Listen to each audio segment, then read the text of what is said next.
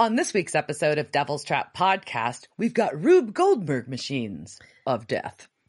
The best relationship that never was. And in our timeline, Celine Dion isn't a destitute lounge singer in Quebec. But Netflix, please make that a show. Let's do this. Let's do this.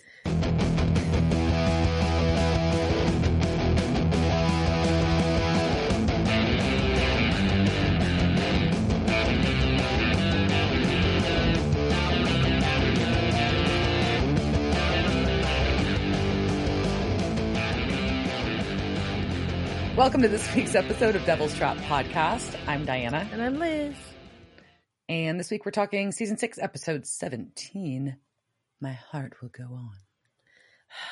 Just when I start getting that fucking song out of my head. That is like one of my main problems with this episode is that rewatching it, talking about it, writing about it, whatever, just makes the fucking Celine Dion get stuck in my goddamn head. Aw. Destitute lounge singer in Quebec. So how was your week? What's going on?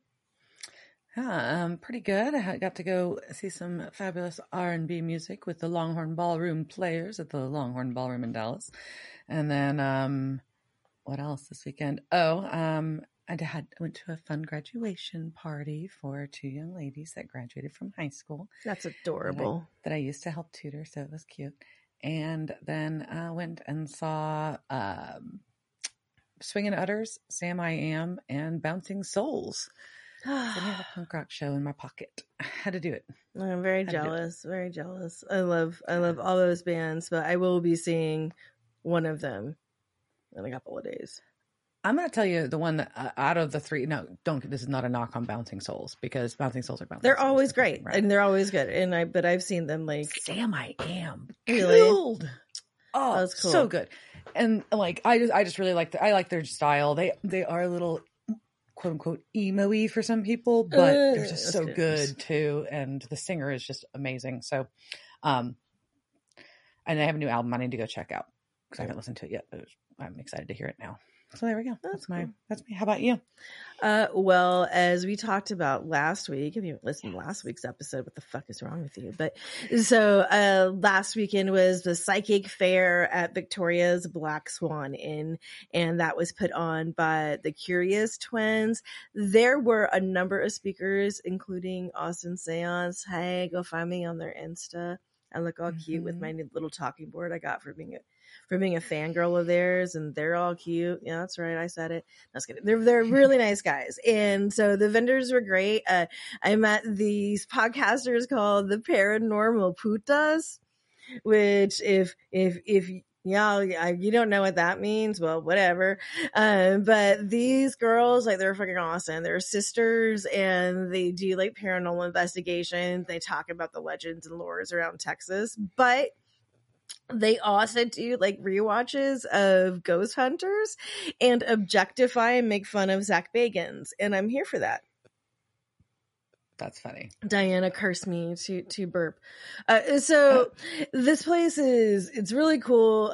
Look it up. There's a whole bunch of history and stuff about the place. It's on, across it, like where Salado Creek crosses with Walzem Creek in San Antonio. And so Salado Creek, everyone says it was like the highway, like of early Texas. So, indigenous people, and then up to like when the lands were settled, would just like go up and down there. So, but because this is where the creeks crossed, and like there was a lot of like spiritualism and magic that were like done, like has been there for a long time, right? So UTSA, which is one of the universities there, like has done some excavation on the land and found out that it's a fucking like burial ground, like the shit like you see like in Poltergeist that we've talked about on this show about whether or not like these, burial mounds are actually cursed, and there's never been anything, but it's like, it does make it feel like extra spooky, right? And like, but also just really neat, right? The Battle of Salado was there. There's just a bunch of Texas history that happened on this place. Then plus, like on top of that, then you have this cool house that was really like built up by women, and then like is still owned by a woman. So there's just like kind of this nice feminine energy. And then there's all these like shops and shit, and like like supposedly like the entire place is haunted. And some stuff did happen over the weekend while I was there, like, but not to me. So I don't know. I went and sat in like the little psychomantium. I don't remember what the thing is called, but there's like a closet and it's spooky and they put mirrors in there and like you go sit in the spooky closet and then like, I guess you can go into like a vortex or I don't know what would happen if you put a cat in there. But like I did get to see a bunch of little young lads go in there, like teenagers who like thought they were all like tough. And then I liked watching like these young teenage boys be scared. It was kind of funny. But these other teenagers who were like kids, like they were like their parents were there. They were there with their parents, but they were these goth kids and they had goth parents and loved them. They said my hair was cool. So I feel as a middle-aged woman that I have made like teenagers said my hair was cool. That's like a level up, right? Like, there's something to that. I'm like, that's right. That's right. I'm so hip. Whatever. And the other thing that happened to be there, though, and I told Diana she had to wait to find out about this. And I was like, send her a picture of this card. And I was like, I will tell you what this means later. And I left the card at my mom's house, or I've lost it already. But so in one of the stores that was on the property, they had it's kind of like a vintage witchy store. It was really like nice, like positive energy in there, which was really cool. And I bought a trinket for a friend, and the woman who owned the shop was like, oh, I had all the customers this weekend. You get to draw a card from the goddess oracle. So she has this big old like bowl full of like cards, right? So I reach in, I pull my card out, and it's a Sheila na gig. And Diana, like, I don't remember if you remember the picture that I sent you.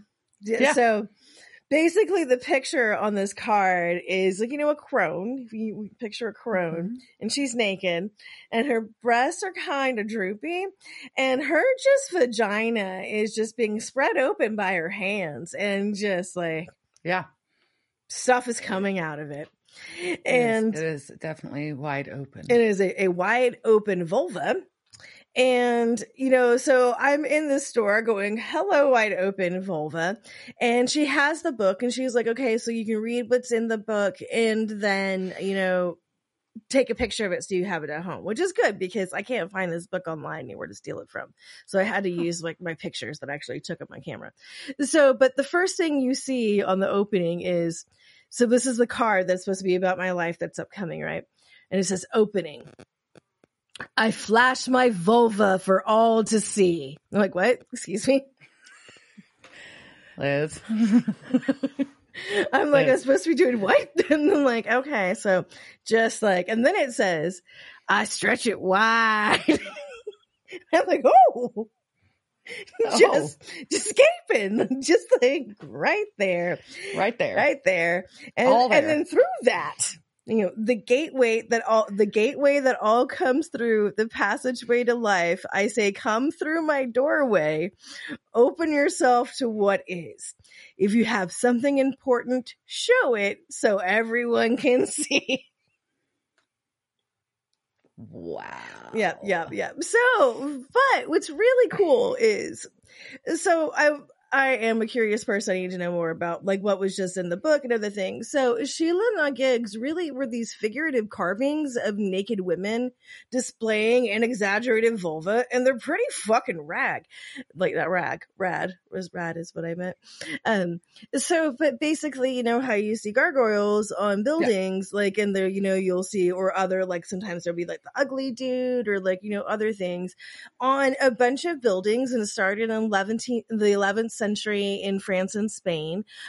You started seeing these women on the sides of these buildings, but they typically kind of look more like that earth goddess that you like, every time like you had to have your archaeology class, like your intro to things. They're like, this is like the earth goddess we found from 7000 BC. And it's just like kind of a woman with like a weird shape or whatever, and then like a giant pussy. Like that's pretty much what these things are, but they're just like all over buildings and they're really cool. And so right now Ireland has the greatest number of the surviving numbers of these.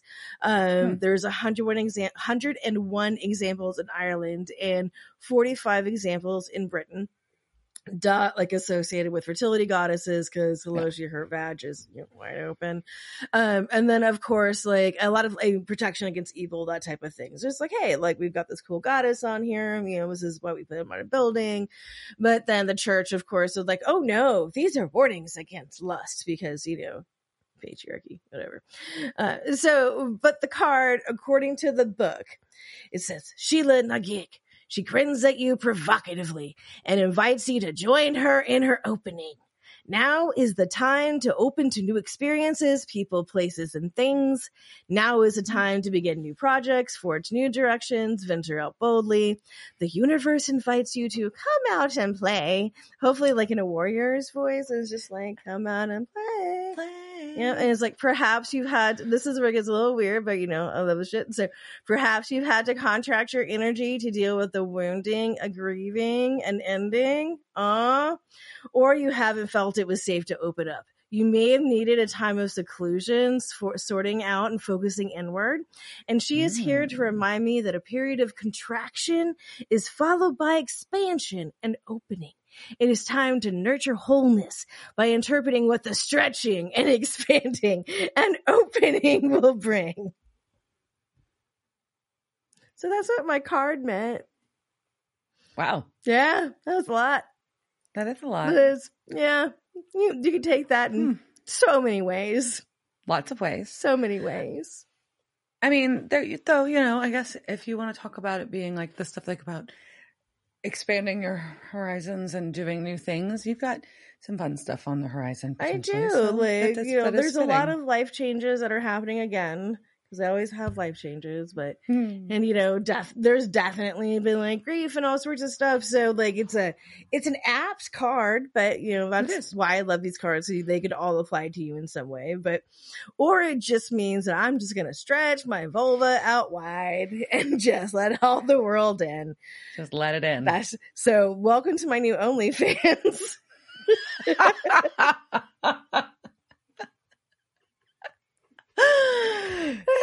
And with that, are we ready to talk about this episode? Yes, let's do it. All right. So, as I said, the title is My Heart Will Go On. This was season 6, episode 17. It first aired April 15th, 2011. It was directed by Phil Sgriccia and written by the wonderful comedy duo Eric Carmelo and Nicole Schneider. So it was half of why probably it's so funny, right? Yeah. Before we even jump in, I'm just going to say it. I think this was an incredibly fun episode and also a total bummer, but we'll get there. But so we just start off with the recap.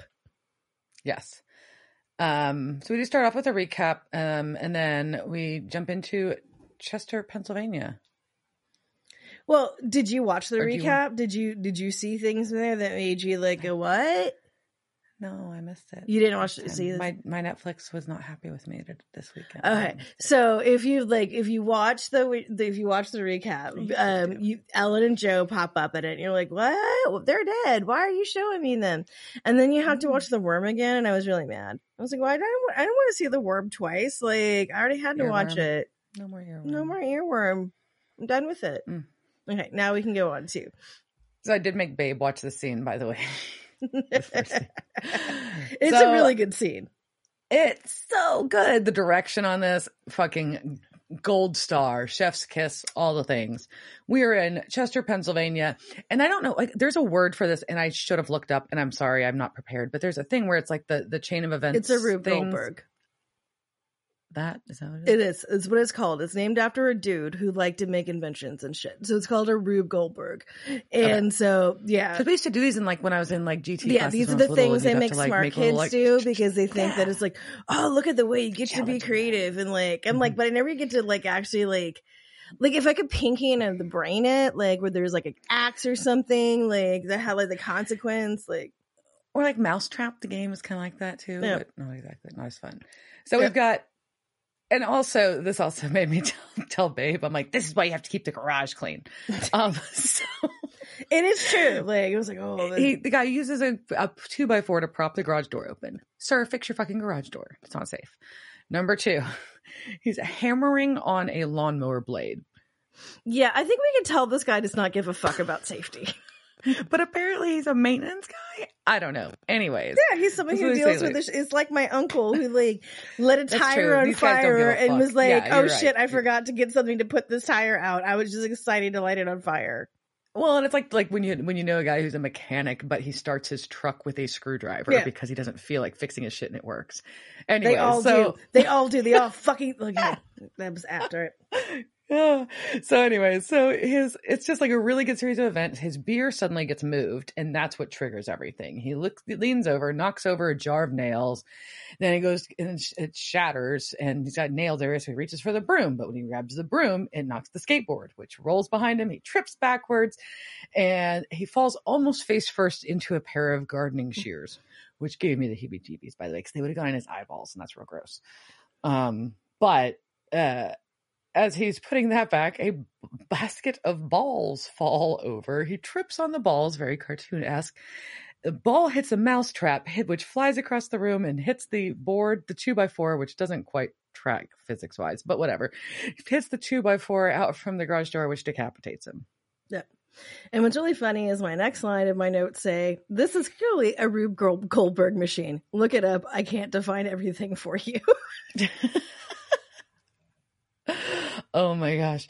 And my first comment, though, was how did the beer move? Because we saw him put it down. Yeah, but the beer moved. And there's even a wet ring on the workbench. Also, it was an amber ale, and I appreciate that.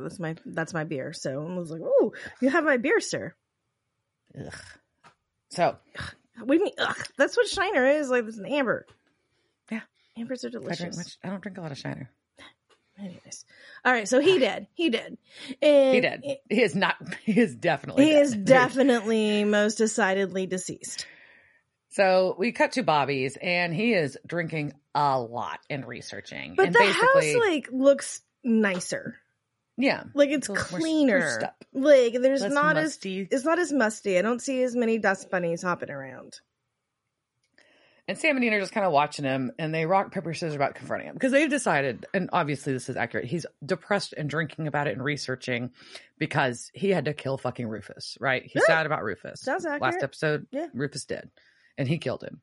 And so he's got to figure out how to kill Eve, quote, or should I say gank Eve.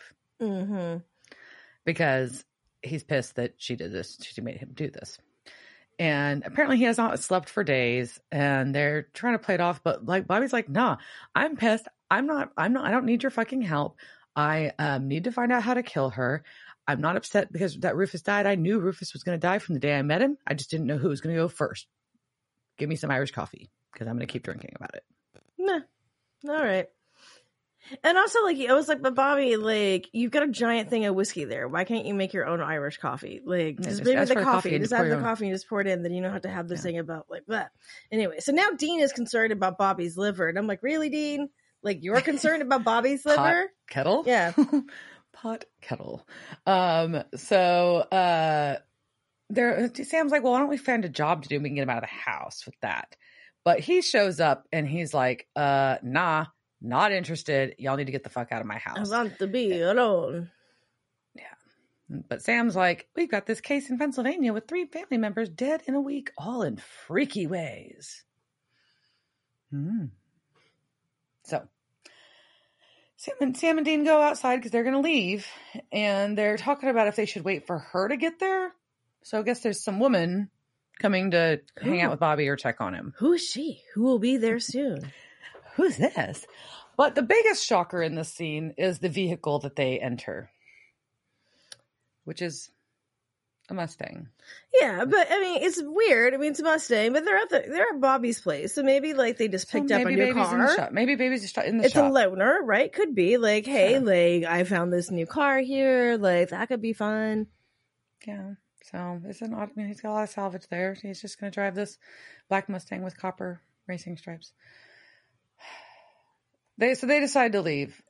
And then we cut back to Bobby, and who's there? Who arrives? Ellen? What the fuck? What the fuck? Oh my fucking God, it's Ellen. Yeah, and she's telling Bobby to stop drinking with a shotgun in her hand. And she says that she's only been gone for a week because she's been out hunting with Joe. What? Joe? What? Crazy talk. What is happening?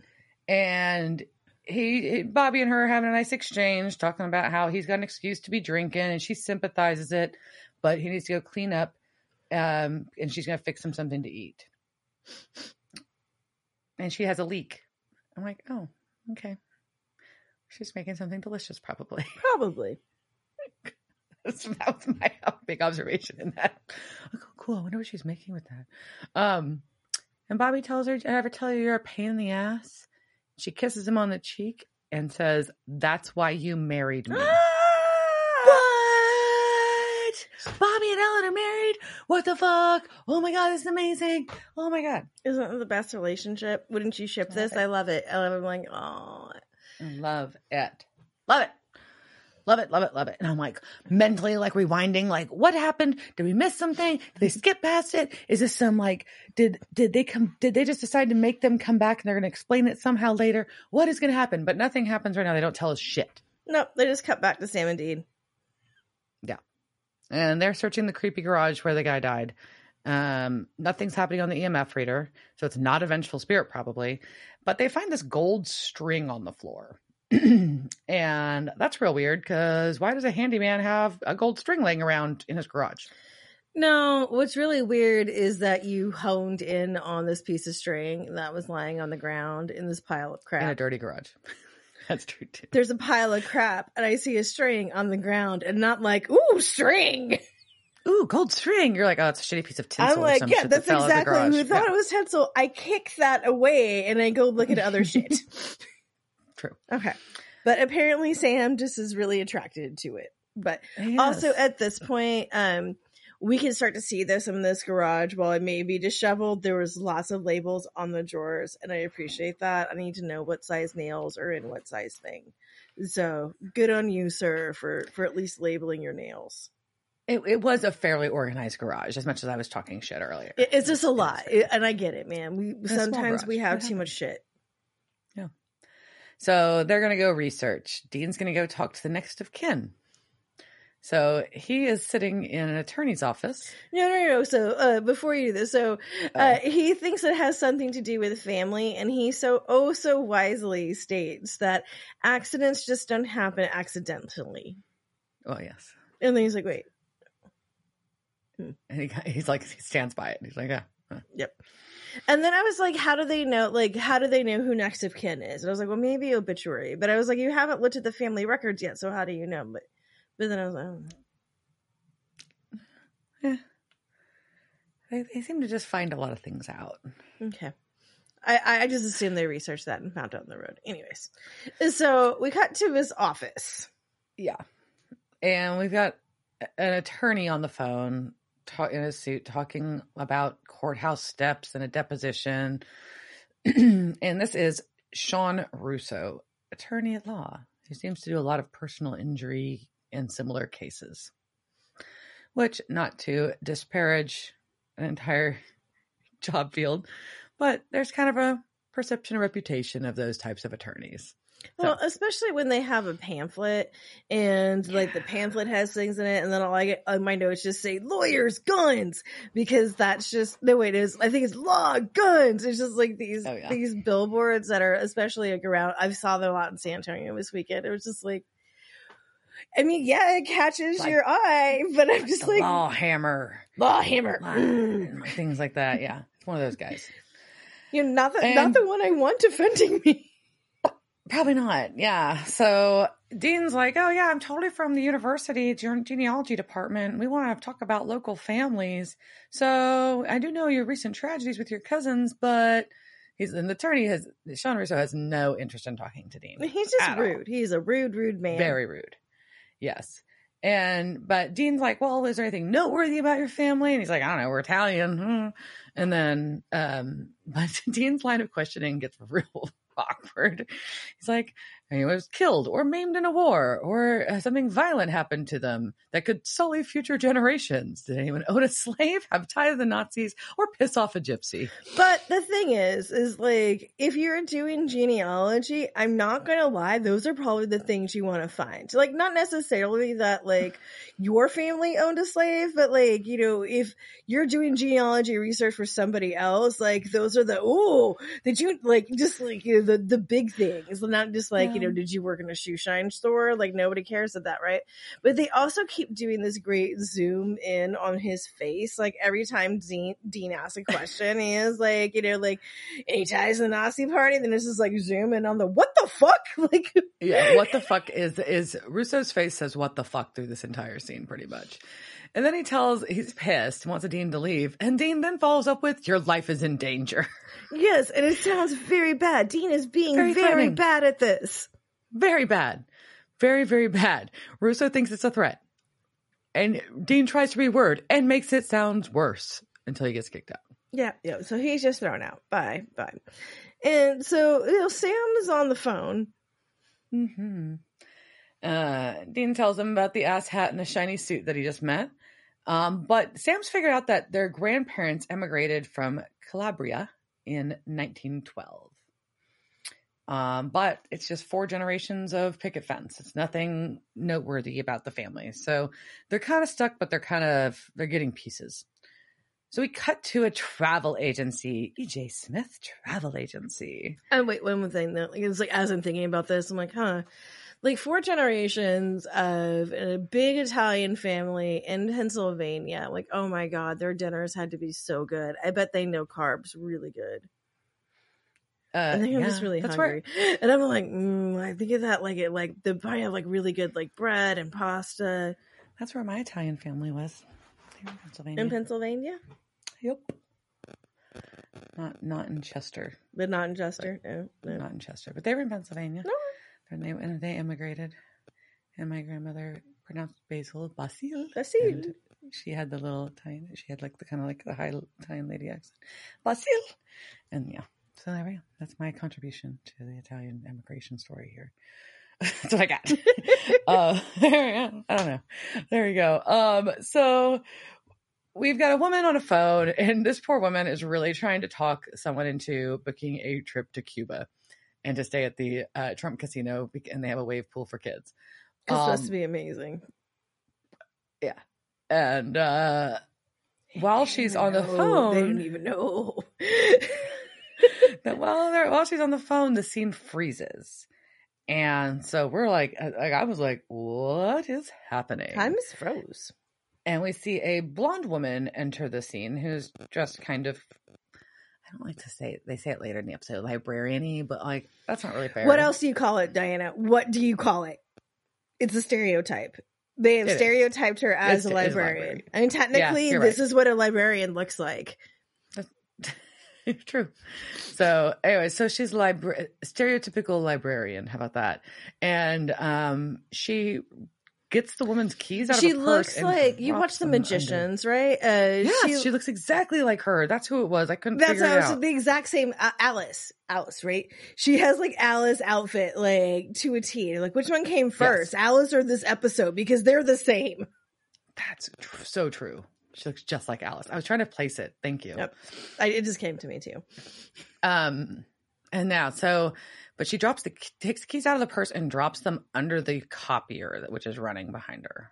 And so this woman gets unfrozen, and the blonde's gone. And I feel so bad. I'm like, oh, she's like, yeah, I saw the Shatner ads too, but there's no personal touch there. I'm like, oh shit, Priceline killing the travel agent. They are. And like, oh, is that what that was? I couldn't figure out the reference. I missed it in the things. But I did love her line before that was, if you like cigars, Cher, or the circus, it's all about Havana. Yeah.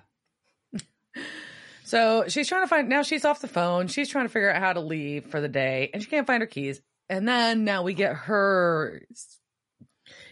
I also called it another series of unfortunate events. It is. That's what I wanted to say, and I was trying not to, but yes, it is a series of unfortunate events where she sees him on the floor. She goes to grab him. A vase falls on the copier, so there's water. It crazily shorts out inaccurate. But okay, I'm sure. Dinah's like, I have poured water all over copiers. They do not short out. No, they just stop working. But and she's trying to reach to power it off, and the scanner sucks her scarf in. Also, scanners are not that strong typically, but it chokes her out. Terrible. The blonde lady walks in.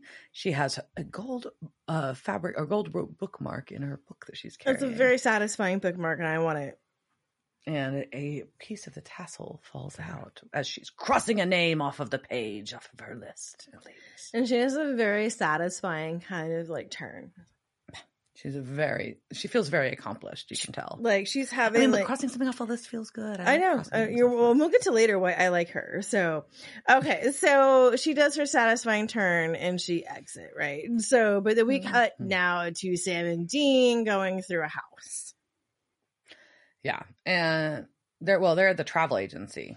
Oh, was that the travel agency? Okay. Yeah, I thought it was the house. Agency. Whatever. Yeah, it's dark. They have flashlights, whatever. They have flashlights. And basically they figure out, first off, this is Anne Whitting that was the victim, not related to the Russos. Not a Russo. Not even related to a Daniel Russo. Like, she couldn't have been the Karate Kid, like, or any, like, the sequels. Cobra Kai. But they do find a gold string on the floor. So now they know it's connected. Oh, it's all about the string. Okay. So they go back to the motel to do more research and call Ellen. And she's making dinner and she's giving them lore. And I'm sorry, I have something in my eye.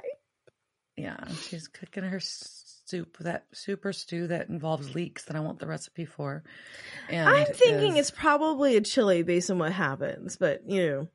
Yeah, I was wondering that too, but I don't know. There's some soups. I put beer. Okay, we'll go on. We'll get to that in a minute. Okay. So, they're telling her about the shiny string they keep finding, and she's like, yeah, I'm afraid of that. We've been seeing so-called accidents nationwide. There's been 75 so far, and Joe's working on a cluster in California. Sometimes they're relatives, sometimes they're not. But they basically have a pile of bodies and a whole bunch of gold thread. Oof. That's not good. So Bobby's researching, and the one thing that they have found is that the victims' family trees all emigrated in 1912. Okay, before that, no. So we've got, before this, Bobby takes it. We have to finish out because I had to talk about the soup. So Bobby opens a beer, and and Ellen takes it from him. And she basically tells him that she is kicking his ass back to health and happiness. And I just think that is one, like, that's an amazing woman wife. Just like, I am kicking my husband's ass and to make him to stop being such a sad schmuck and like do what he's supposed to. I like it. Yeah. I love Ellen and Bobby. I just love them. Me too. Okay, now you can go back to the boat. Yeah. So all of these victims' family trees trace back to immigration in 1912 on the same boat, the Titanic. What's the Titanic? Well, Ellen's never heard of it, and Dean's never heard of it. So we now, as the viewer, know that something is up. Unless they're just trying to be real funny on Supernatural. Something is totally up. And so this is when Ellen adds some of that beer to her soup. Yeah, so that's why I said it was chili, because I was like, because I add beer to my chili all the time. But, you know, like, I made chicken, like, this week, like, I made fajitas in the Instapot. You need liquid, so I just poured beer in it. But if I'm making, like, tortilla soup, like, I'll pour beer in it. Yeah, I pour beer in a lot of soups when I think about it. Black bean soup. Yeah, like there's a there's a pork kind of roast thing that's kind of like a stew. Like if I do like a pork shoulder, like a carnitas, like I'll put beer. Yeah, I put beer in a lot of stuff. Yeah, beer's good in food. It's also like I end up with a lot of beer because I don't drink a lot of it, and then like it's like a beer sounds good, so I buy a 6-pack, and then I end up with like this leftover beer. So you're like, might as well use it. Yeah, so I just use it in my recipes. There you go. So Sam and Dean are researching, and they figure out that it was the largest steamship in the world in 1912. It had a close call and almost hit an iceberg, but the first mate spotted it just in time. And who was the first mate? They find a photo. His name is Mr. I.P. Freely. Which is so dorky. And it is Balti. Balti's back. Balthazar. Balti's back. still, and it's now time for a summoning. And they summon Balthazar, and he's there. He's like, yeah, I was gonna sink and I saved it. Okay, and I'm still here in my t-shirt with my v-neck t-shirt and my blazer with my chest hair just coming out for sure. And he's like, yeah, I mean, I was gonna bash into an iceberg and sink, and it was there was gonna be all this hoopla, so I saved it. And I saved it because I hated the movie. Which is a funny conversation too, because they're like, what movie? He's like, exactly. It's just it's a very funny exchange. I know. And that Celine Dion song made him want to smite himself. And they're like, who's Celine Dion? And that's when he tells them it's a destitute lounge singer somewhere in Quebec, and he's going to keep it that way. So I have a soft spot for Celine Dion. So. I think it was in Binge Watcher's Guide to Supernatural or something. Like, there is a tragedy right now. I'm missing my companion book, so that's why you hear me quoting a lot from Supernatural Wiki. I'm pretty sure, like, I was wandering around reading the Supernatural book, as I tend to do. I just walk around my house reading stuff, and Diana knows this, which is why my house is insane. And there are just books that I leave down. No, I don't have ADHD or anything, but I can't find the companion book right now. But anyways, in there they said oh, I really want to see that show, and me too. I want to see the Celine Dion Destitute Lamb Singer in Quebec show. Aww. Just sadly eating poutine. Only if I can eat poutine too. Fuck yeah. But the brothers are confused because our Winchester brothers are like, the fuck? I thought you couldn't change history. Balti's like, oh, there's no more rules now? Sorry. No rules. But time travel is now a thing. Oh fuck! And now you realize, oh fucking hell, time travel, no rules. This is going to be very complicated. But Sam explains that he has now butterfly affected things, and their kids are all dying, and whatever. But Balti does come back and does have enough pop culture reference to point out that there's still an Ashton Kutcher. Well, because Dean says rule number 1, there's no Kutcher references, but apparently he's still a thing. So we know that he's not gone. Titanic may be gone, but not Ashton. Mm-hmm. Yeah. And then but he's like, yeah, there's still an Ashton Kutcher. Y'all stop the apocalypse. You still stop the apocalypse. It's just small details. Like now you don't drive an Impala. Well, and they say because there's no Impalas. And so I'm like, does that include Impalas? And if you were not watching this on YouTube, I'm making a little Impala finger jump noise. The jump thing. I'm making the deer thing. I mean, Impalas would have existed before that, unless they're extinct. Well, that's what I'm like. I don't know. Did we extinguish the Impalas or the car line? I don't know. You're gonna make it clear. Well, Balti's still just doesn't think any of this is important. It's like, look at the positives. Ellen and Joe are alive. They were supposed to be dead. What? But I saved the boat. And Sam and Dean are like, what? Like, what? Yeah. Sam and Dean are like, what? Ellen and Joe were dead. And he's like, yeah. I saved the boat. It led to other things. And, whatever. There's one less Billy Zane movie. And, yeah. And long story short, Ellen and Joe don't die in a massive explosion. That was a sad comment about Billy Zane. I love Billy Zane. Anyways. I was just trying to pick, I was just thinking, has Billy Zane ever done a movie where I really actually didn't enjoy it? Anyway, so Sam points out that the descendants of all these survivors are being killed, and that's really bad. Yeah. And they're like, yeah, it's 50,000 people. They quote this number a lot. So I assume they did the math at some point. And I'm a little I was again, when this did is they why do this I bet math? it's in my companion book. They didn't do the math. They just suddenly say, Sam suddenly say, that's 50,000 people. Sam says it here. And then after that, they quote after that, it's just supernatural math and we're done. Okay. That is the fact. Yeah. Now, those descendants that died on the Titanic after they're fucking and spreading out would make 50,000 people approximately 99 years later. Yeah. And so Dean's like, well, we got to save as many as we can. So we need to know what's after them. But Balthazar don't give a fuck. I don't care. No fucks given. He finishes his drink and flaps out. I wish that he stole their whiskey, drank it, and then just fucks off. Yeah. I got you, man. I like you. I see you. I feel you. All right. So we cut back to Bobby's, but it's not just Bobby's. You'll notice the sign says B&E Scrapyard, which is cute because it's like Bobby and Ellen, but it's also like breaking and entering. It is funny. So it's like crime. So they're explaining that, look, Balthazar unsunk this boat. 50,000 people who shouldn't have been born have been born now. And Bobby's like, oh yeah, this all tracks. We're up against fate. Duh. They're like, wait, what? And then Sam's just like, the fates in Greek mythology, and he's just like, nerd. And I'm like, yeah, because I would have said the same thing. Nerd.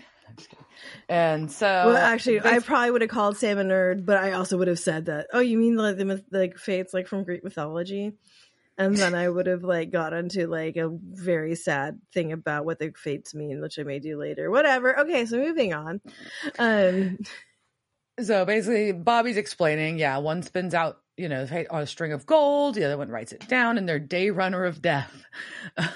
So Sam's like, well, how do we stop it?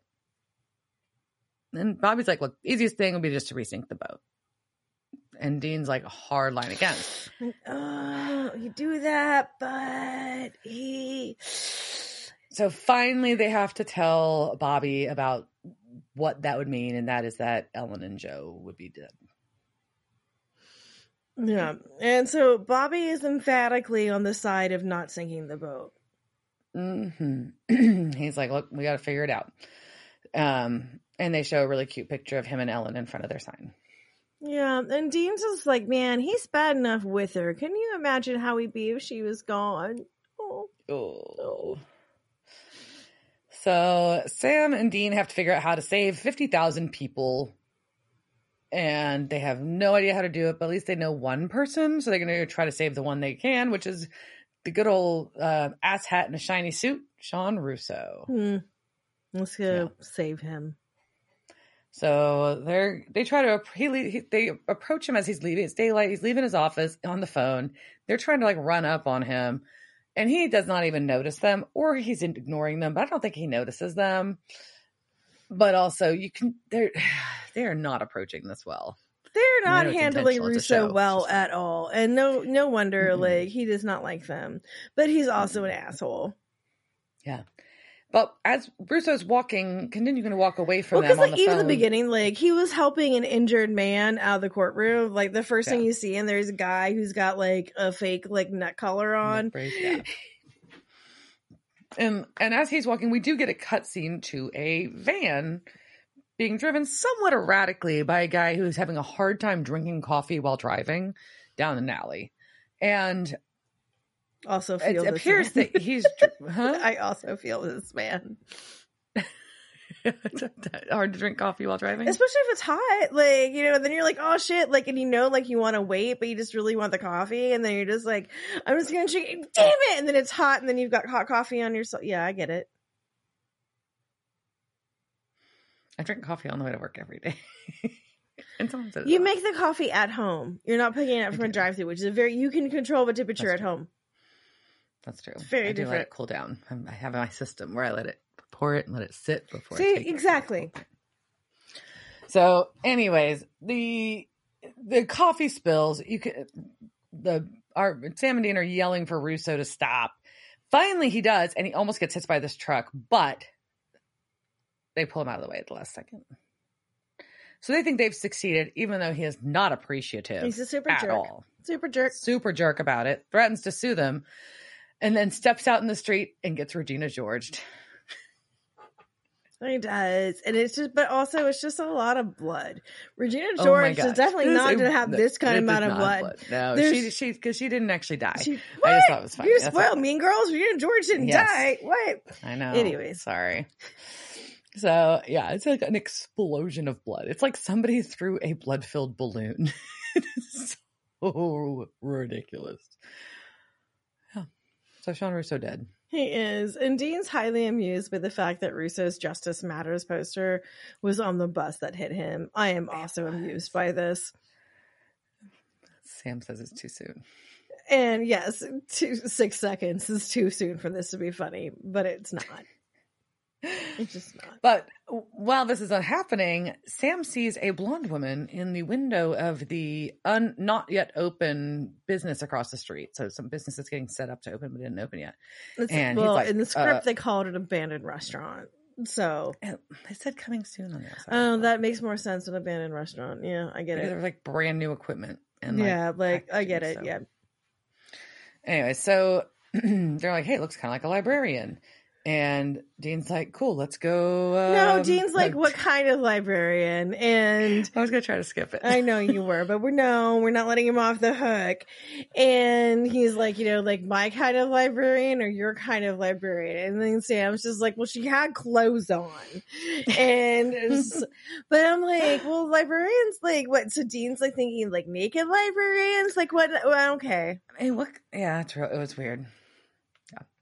So Dean's like, cool, let's go confront her. We're going to go talk. And with his pistol. Maybe with a gun. Yeah, And so they're searching, and we get cut to and shows us several times that the clock is ticking the seconds away.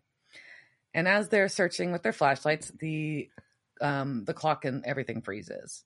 And we see hands frantically turning on the gas to everything. And I'm just going to say, this is an absurd amount of stoves for any restaurant to have. Just like turning on the knobs on like 30 goddamn burners. Like, what the fuck? What are they making? It's Fogo de Chao or something. I don't know. It's so weird. Ooh, and then just some open gas pumps. I'm going to Vegas in like 2 days, and I've already been like, okay, but this time like we're hitting a buffet, and I want a steak. And then my friend was like, do you like have anything in mind? I'm like, no, like we're just gonna go, and like I want a buffet with crab legs because. Oh, that's another story. Your crown of legs. All right. Yeah. So, that was just a lot of burners. I was like, kind of like, it was a little weird. It was excessive. And then there's 2 random gas pipes that don't go to anything, that just have knobs to open them up. It hasn't opened yet, right? So they haven't passed their inspection or something. I don't know. But the place is visibly filling with gas, and time freezes. Right. And of course, right then, Dean's flashlight burns out. So he pulls out his Zippo and he's trying to light it. And then right as they push open the swinging doors to the actual kitchen, it sparks and massive fireball. And then all of a sudden, Sam and Dean are with Castiel in the woods. In Russia, apparently. Yeah. And this is also where I'm just like, man, I bet in the companion book they talk about what happened with this fireball. Because this has to be like a cool like story somewhere. So if you know the story, slide into my DMs and tell me. I don't know what happened. Like how what was the fireball CGI? Did they do it? Like, because it was cool. It was a cool effect. Well, Dean asks Castiel right away, do you know what Balthazar did? And Castiel is aware. And basically, if Fate's busy going after the boat people, why is it also trying to kill Sam and Dean now? And also, so Cass has booped them away, and where he has booped them to is called White Russia, and which is technically Belarus, which was today. I was this years old when I learned that White Russia was not just a drink that, I sometimes enjoyed and that the dude liked.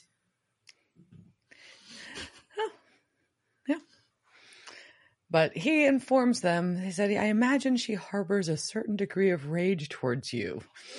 Which I think is a really funny way of saying that she fucking hates you. Yeah.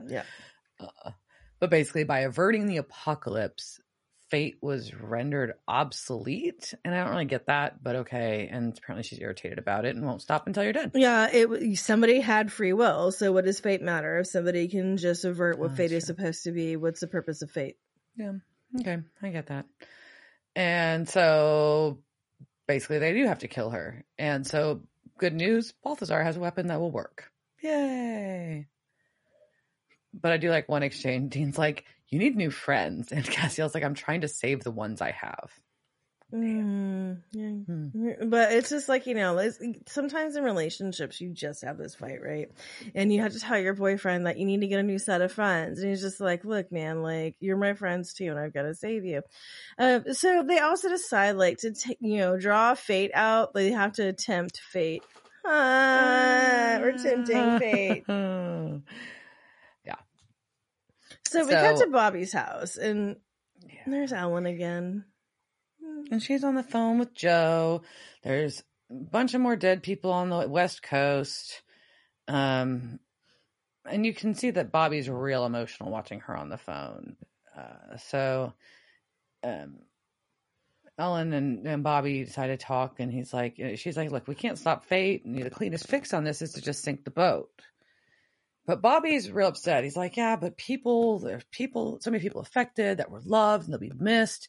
And she's finally like, hold on. I'm going to beat it out of you. You're going to tell me because something's up. Because she's an amazing woman. And if her husband's lying to her, she's just going to beat the truth out of him. That's what you do. That's what you do. And so he obviously tells her while they sit and drink some whiskey. But so obviously he's told her, and her comment is, not just me, but Joe too.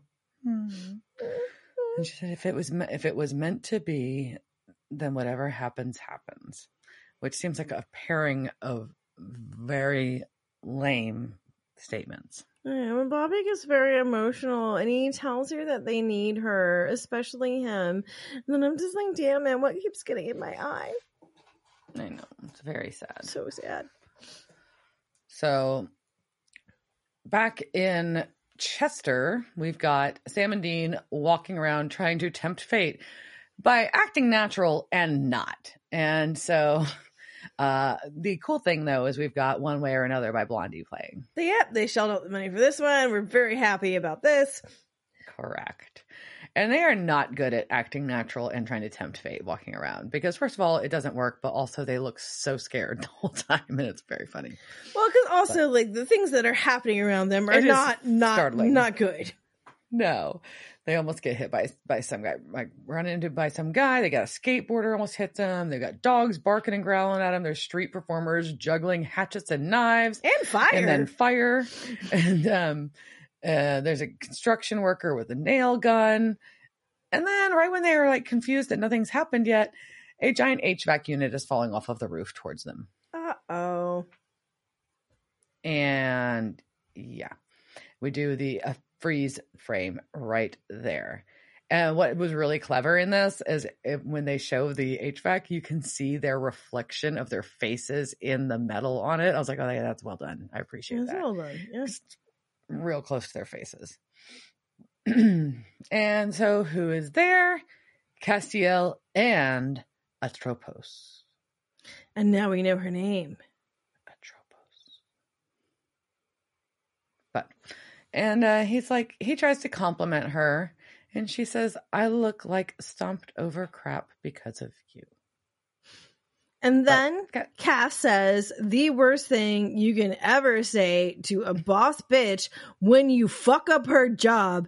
He tells her to not get emotional. And I literally, I can feel her rage because I felt her rage, and I just wanted to crawl through her skin and grab his fucking head and smash it. Because you know what she did? You fucked up her job, dude. That's what she did. She's just trying to get shit done. And you done fucked it up. And she's done. She's done with your shit, Cass. Because he and the circus clowns, aka Sam and Dean, ruined her life. She had a script. She's good at her job. But the day of the prize fight, threw out the book. And Castiel's like, but it was for freedom. She's like, this is chaos. And yeah, she needs to know what happens next. That's what she does. God's like, sorry, but that's just not really, your services aren't required anymore. So that's the gentle firing.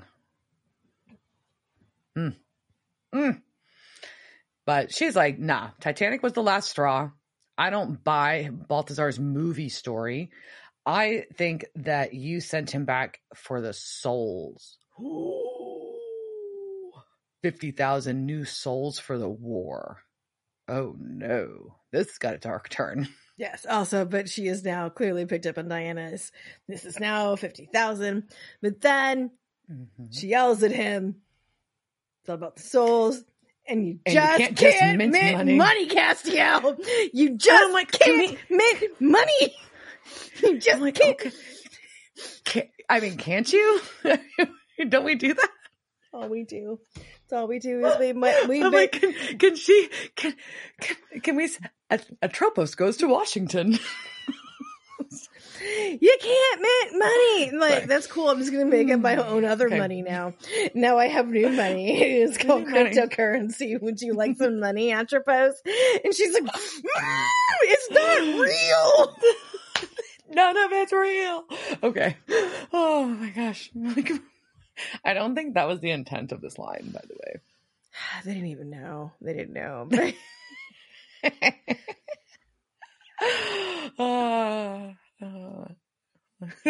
Sorry. It tickled me to death. All right. So also maybe you want to throw up a little bit, but that's okay. A little bit of both, Yeah. But she's like, look, this is wrong and dangerous. I'm not going to let you get away with this. You need to go back and sink the boat, or I'm going to kill Sam and Dean, your two favorite pets. Okay. But she's like, hey, if you kill me, I've got two bigger sisters who will have that'll make Sam and Dean their number one targets, and it'll be straight up vengeance. So don't come after me to try to get around this. You're so busy with this war, but fate strikes when you least expect it. Okay, so we get that cliche there. But at this point, I think we need to talk about the fates, because she drops some stuff here that doesn't get explained. He just says she's got some big sisters, and maybe. Actually, she doesn't. She's got little sisters, sort of. So let's talk about some lore. Mini, because we're already running really late. All right, Mini. All right. Mini. All right. So in Greek mythology, the Fates actually kind of have more power than gods. They're often known as the Morai, Morai, and that means share or portion. And typically you're seen as basically this trinity of goddesses. Sometimes it's maiden, mother, crone. Sometimes they're all crone. They do not share an eyeball. Thank you, Disney, for fucking that one up. Those were the Grey sisters. I don't, oh no, like Disney just made up stuff. What? But it's also like that, like mythology wasn't made to begin with. Anyways, so within most of the Greek mythology of it, when there's three sisters, and so it's when a baby is born, you get Clotho. And this Klotho, or with the CL. Sometimes she's Clotho with the K, and sometimes she's Clotho with the C. And so she's the spinner. And basically, she spins the person's fate, or whatever's fate. Like, it could be a god or whatever. And she spins that on her loom, and she's got the Book of Fate. And so she decides when someone's going to be born and what their circumstances of their birth is. And she's often portrayed as a maiden, and there's a relief on her on a lamppost outside the U.S. Supreme Court. Yikes. Okay, so the second one is Lachesis, and she is basically she determines how long someone's going to be alive, and she gets a staff and a globe that she uses to chart people's faith on. She's often kind of the mother, so she also determines the destiny of a person. So she also sometimes has conversations with souls of the dead, like, so she'll be down in Hades and be like, hey, you're going to come back? What do you want to come back as? Like, do you want to be like a human? Do you want to be like a chipmunk, platypus? Like, and you get to choose. I mean, I would like probably be like, yeah, coming back as a platypus would be pretty rad. That'd be a pretty cool thing. Maybe a sloth, So, and the last one we get is Atropos or Atropos. She is the inflexible. She chooses a time of death, and she's the one who's got the scissors, so she snips the thread of fate. She's usually the crone, and sometimes kind of bitter, so we can see that in here. There are versions of the fates in just almost like, I want to say almost every culture, but it's not, but like a lot of other cultures, right? So in Norse mythology, you have the Norns. They weave fates, and they're also like a lot of times they're weavers too, right? And usually they're being depicted as this triple goddess. So part of that, is just one, bitches rule. But, it's just, this thread of, that sort of mythology that goes through around the world, which I think is cool, right? So of course the Romans had a version because they stole everything from the Greeks, and those were called, the Parcae.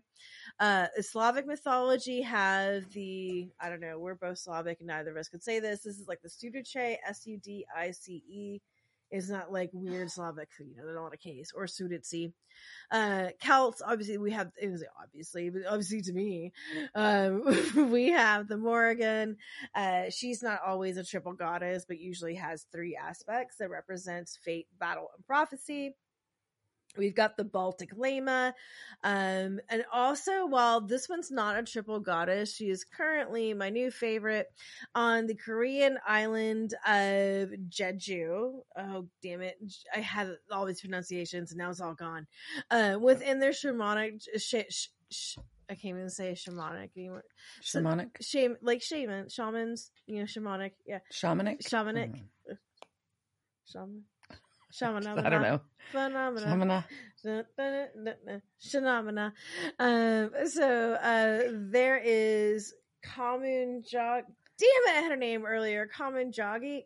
Oh, I can't say it. We'll put the spelling up. I'm not going to, but there's a Korean goddess. And she's a goddess of fate, luck, and destiny. Her parents kicked her out for being too cocky. She turned her asshole sisters into a centipede and a mushroom, and then she became a goddess for outsiders and weirdos. And now I love her and her island, which is kind of like her. That island is kind of like the Hawaii of Korea. So it's really cool. Okay. It's like covered in there's waterfalls and all these pretty things, and there's all these shamans, and that's a place where they have if you've ever seen the old lady divers, who wear the scuba suits, and they're oh, yeah, that's where they are. There's all these women that are in their their 60s and 70s, and they're freaking diving for shit, and I love it.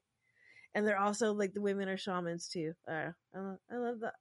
This is what I learned when I researched stuff in the Fates today. Anyway, that was our mini lore. That's cool. I'll let my small additional little note is so whenever I talk about the Fates specifically, I don't know, some of these things I brought up before. There's a series by Piers Anthony, whose books I really enjoyed. With what is it? With a Tangled Skein is the one about fate. It's a series that's all about the different personification. So you've got death, war, all the things. And so we've got fate. And in his version, his fantasy novel, it is the Clotho, Lachesis, and Atropos. I can't even say it now. So now you're saying Atropos, whatever. Atropos. And they all inhabit one body, but it's they recruit humans to be okay, so so-and-so's retiring and you can come in and be this one now. It's kind of cool. Anyways, it's an interesting concept. I forgot. And skein is yarn, if you didn't know. Yes. So they were very big on the tapestry visual. It's tapestry. The whole thing. Life is a tapestry. So, yeah. Let's cut back to, so in case I know we were trying to take Diane out. So Cass stops Balthazar from popping in and killing her. Yeah, because he just showed up and he's got a real shiny knife in his hand. He's about to stab her in the back. I also like when he stops. He's basically he's just making this very happy face. And he's just gleeful, ha ha. And then he's like, well, shit. So he's awkward. Very funny. But so she's like, look, Castiel, you got to set things right, or I'm gonna push Sam and Dean off a cliff just on principle. So Balthazar is like, oh, can I remove that stick from your ass? But he doesn't say it, but he basically says that. Well, he just says stick. And then she's just also stop fucking up her job. You're fucking up a bitch's job. We get pissed off when you do that. Saying. Yeah. So he's like, all right, let's go sink the Titanic. And we get kind of a weird, I don't know, a fizzle effect on the scene. Yeah. And then the HVAC unit hits the ground, but does not land on Sam and Dean. Nope. So we've got Sam and Dean asleep in Baby. What? with Celine Dion's My Heart Will Go On God blaring. Yeah, it's never getting out of your head. You're stuck with this forever. And Dean wakes up and turns it off to get out, and they're at Bobby's now. They're just out in the salvage area. And Sam wakes up and gets out. And he's like, I had the weirdest dream. And Dean's like, mine was weirder. And neither of them are like, why are we sleeping in this car in the junkyard? Listening to Celine Dion. And they realize that they had the same dream. So Castiel appears and is like, yeah, no, it wasn't a dream. I had to make Balti go back, undo what he did to keep y'all safe. And so Sam's like, so you killed 50,000 people for us? He's like, well, they were never born. It's far different than being killed. Which is fair, but it's still kind of dark. It's so dark, but it's so weird. The fuck is going on? This is very weird. And Ellen and Joe are gone. They are. Sorry. So Dean's trying to process that timeline got erased, but at the same time, Sam and Dean can remember it because Castiel wants them to remember. He wants them to know what fate really is, cruel and capricious. She's a cold, capricious bitch. And so, yeah. But Castiel thinks that freedom is worth fighting for, and he wants them to understand. It's all about the freedom and the souls. But then Dean's like, so Balthazar really unwound that sweater for over a chick flick? And Castiel lies and says, yes. Uh-oh. Cass is lying. But Dean thinks it's okay. And that Titanic was okay because you got to see Kate Winslet's boobs. Mm-hmm. Yeah. And then we show Bobby asleep. And Sam alone in his musty house again. It's kind of dusty looking again. Sam and Dean are watching him. And they're like, well, at least he doesn't know, basically, that what he missed out on. And Dean covers him with a blanket. And then we cut back to the same picture we saw earlier. The same setting of it, where it was Bobby and Ellen with the sign. But now it's just back to being Bobby by himself. This is a very sad photograph, and I have stupid things in my eyes. Like, why did you take this photograph? It's very sad. It was very sad. Well, take a picture in front of your sign. It's all right. So let's cover some things before we get to, we got some casting calls and stuff. Before we get to that, just want to go over some, there are obviously a ton of Easter eggs in this. So this is all based on what was in supernaturalwiki.com is where I got a lot of this list from. So what did we catch? What did we miss? Mm-hmm. Okay, so obviously Titanic was never made. It's a pretty obvious one, right? Mm-hmm. So their baby doesn't exist. We've got a Mustang, but the license plate was a KAZ2Y5, which was the original. So it occurs to me, but talking about burping at the early part of the show, and now it's just coming back to haunt me. Sorry. So the original license plate KAZ2Y5 was the original plate for the Impala, but in this world, there are no Impalas. Clearly, Ellen and Joe are alive.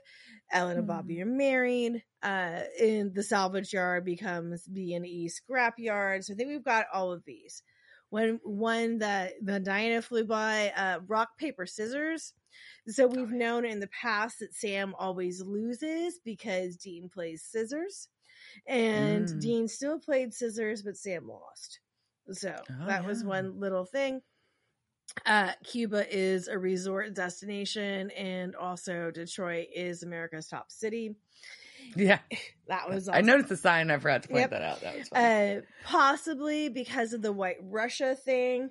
That could be a sign that maybe the Soviet Union never occurred because it wasn't called Belarus. It was called White Russia.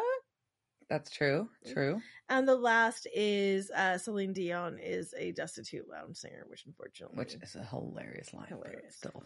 All right. This episode, though, also in addition to that, those Easter eggs was also full of Titanic references. So I have a couple of questions. I just want to see if Diana knows the answers and see if you guys know the answers to these. All right. So the stupid song is stuck in my head. My Heart Must Go On. It was originally released in 1997.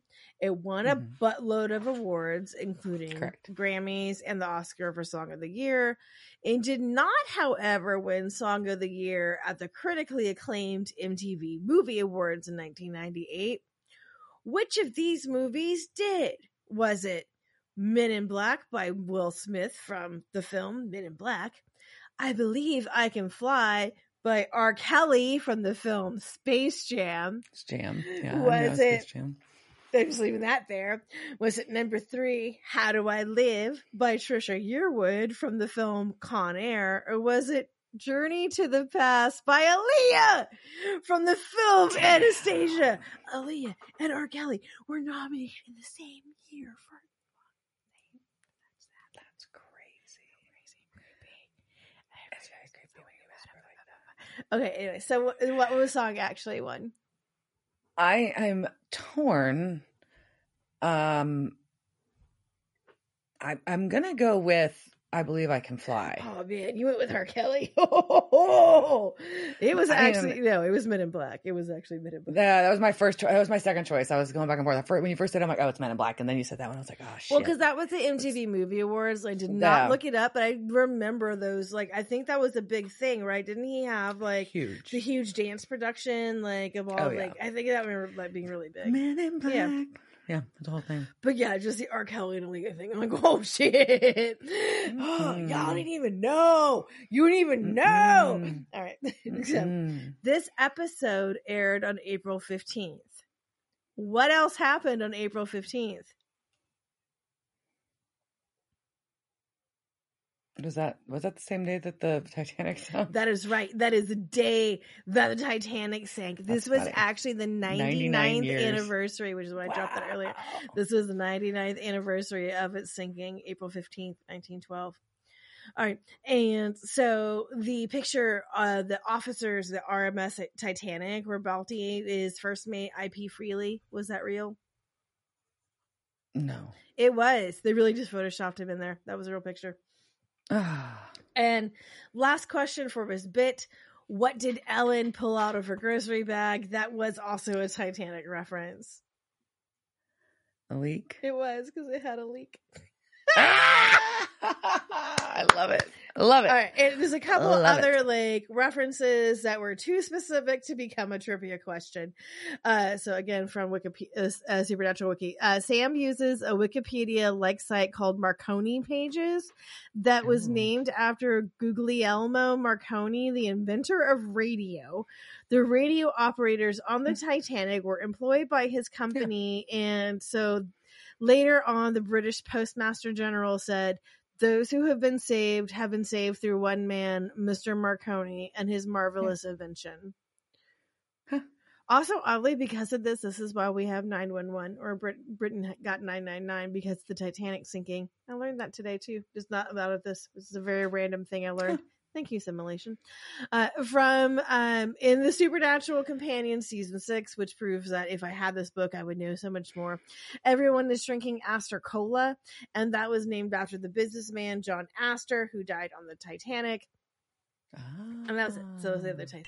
All right, so that was all that was a ton of shit. I had to call all that stuff out because it was crazy how much they shoved into this.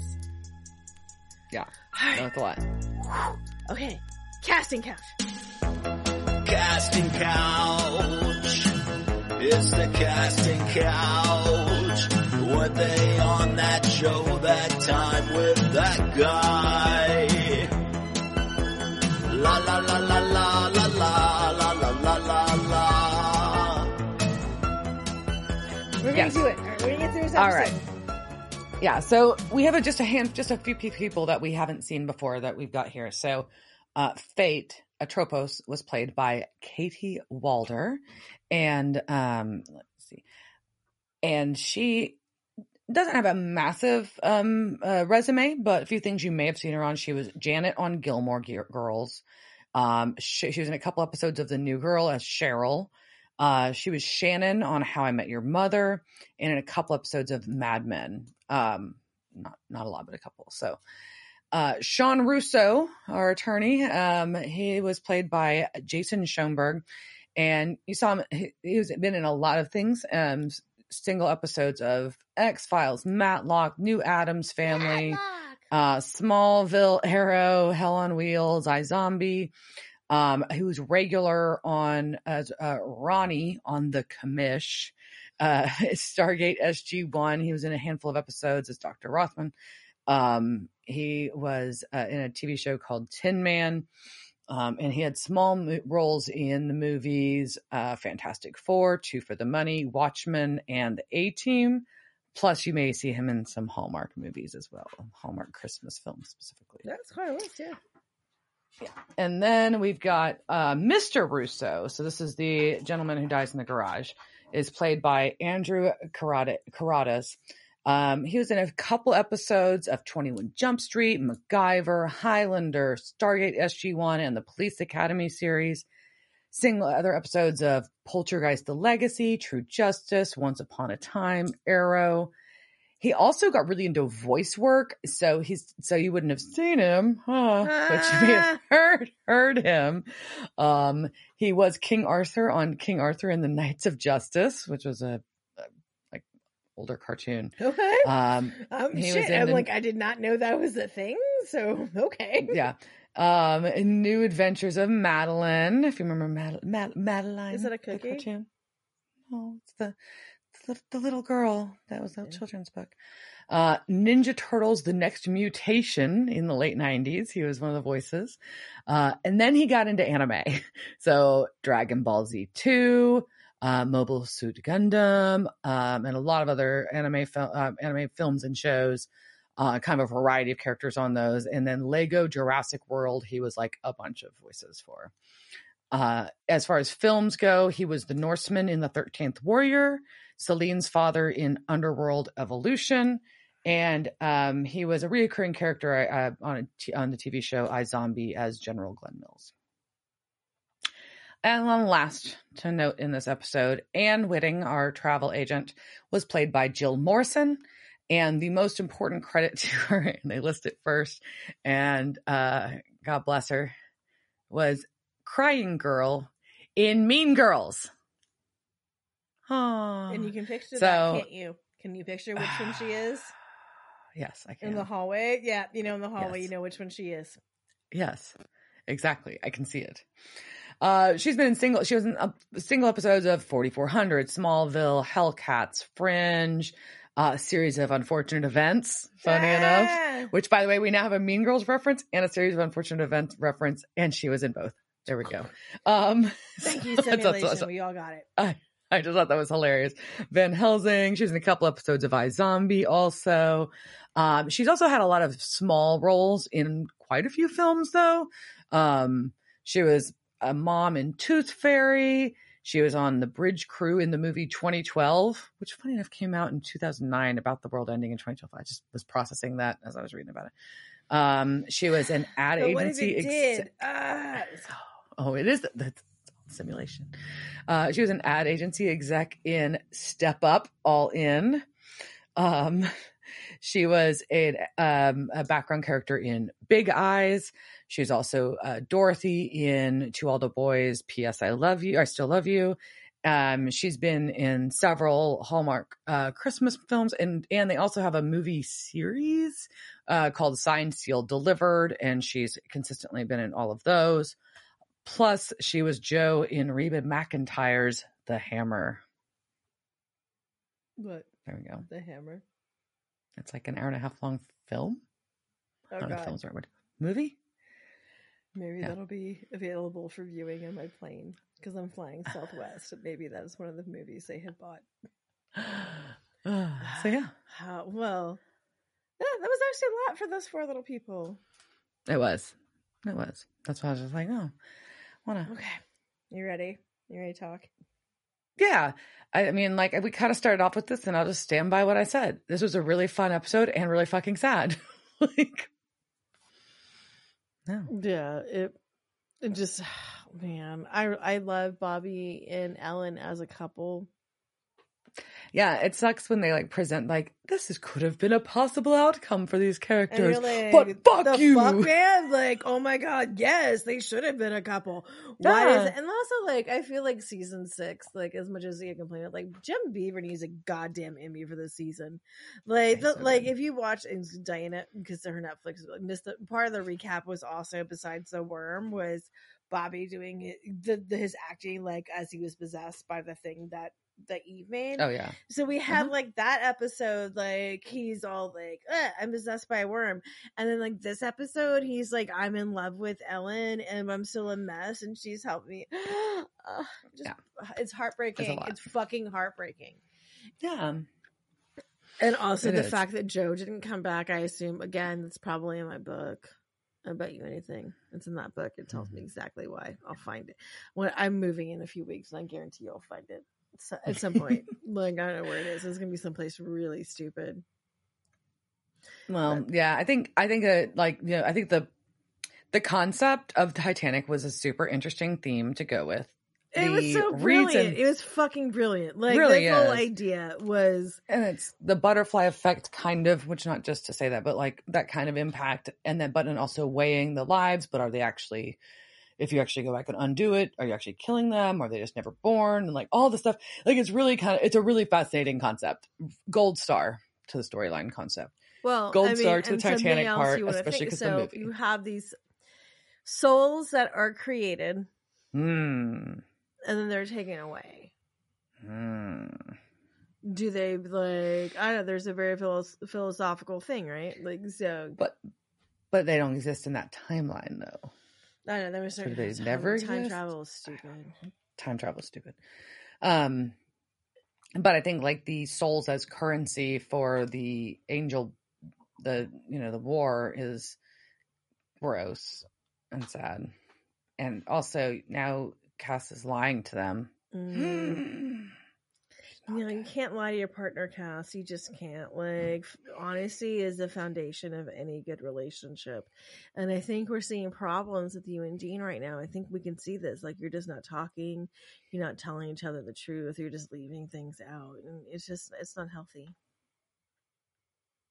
Sure.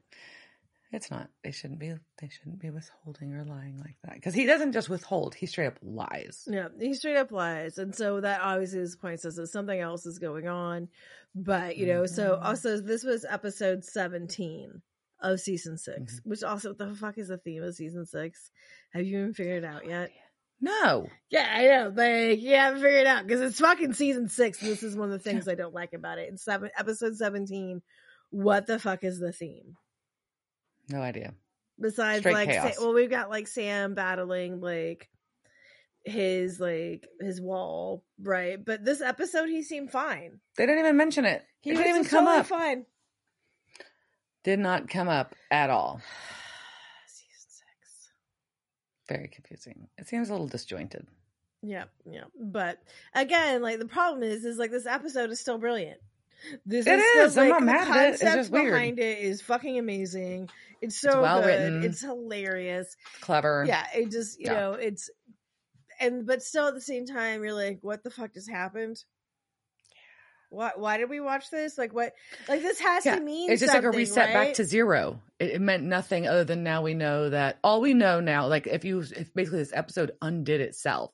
So the only thing that it's added to the conversation is now we know that Castiel is lying to them, and he tried to mint souls basically to use in the war.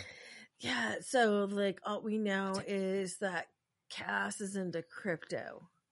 And when someone starts getting into crypto, like, you just can't talk to them anymore. They're no longer your friends. All right. Gosh. So, on that note, I think, is there anything else you want to add? No, that's it. All right. I think with that. Cheers, Dirk. Cheers, bitch. Devil's Trap Podcast is a Don't Get It production. Meow. Devil's Trap Podcast is part of the Ship It Studios podcast network. Thanks for listening to this week's episode of Devil's Trap Podcast. You can follow us on Instagram at Devil's Trap Podcast, Twitter at Devil's Trap Pod, or you can email us at devilstrap@devilstrappodcast.com. Don't forget to subscribe, leave reviews, and share with all your friends. We're at all your favorite podcast outlets and at devilstrappodcast.com. I'm Babe. Thanks for tuning in, and we'll see you next time.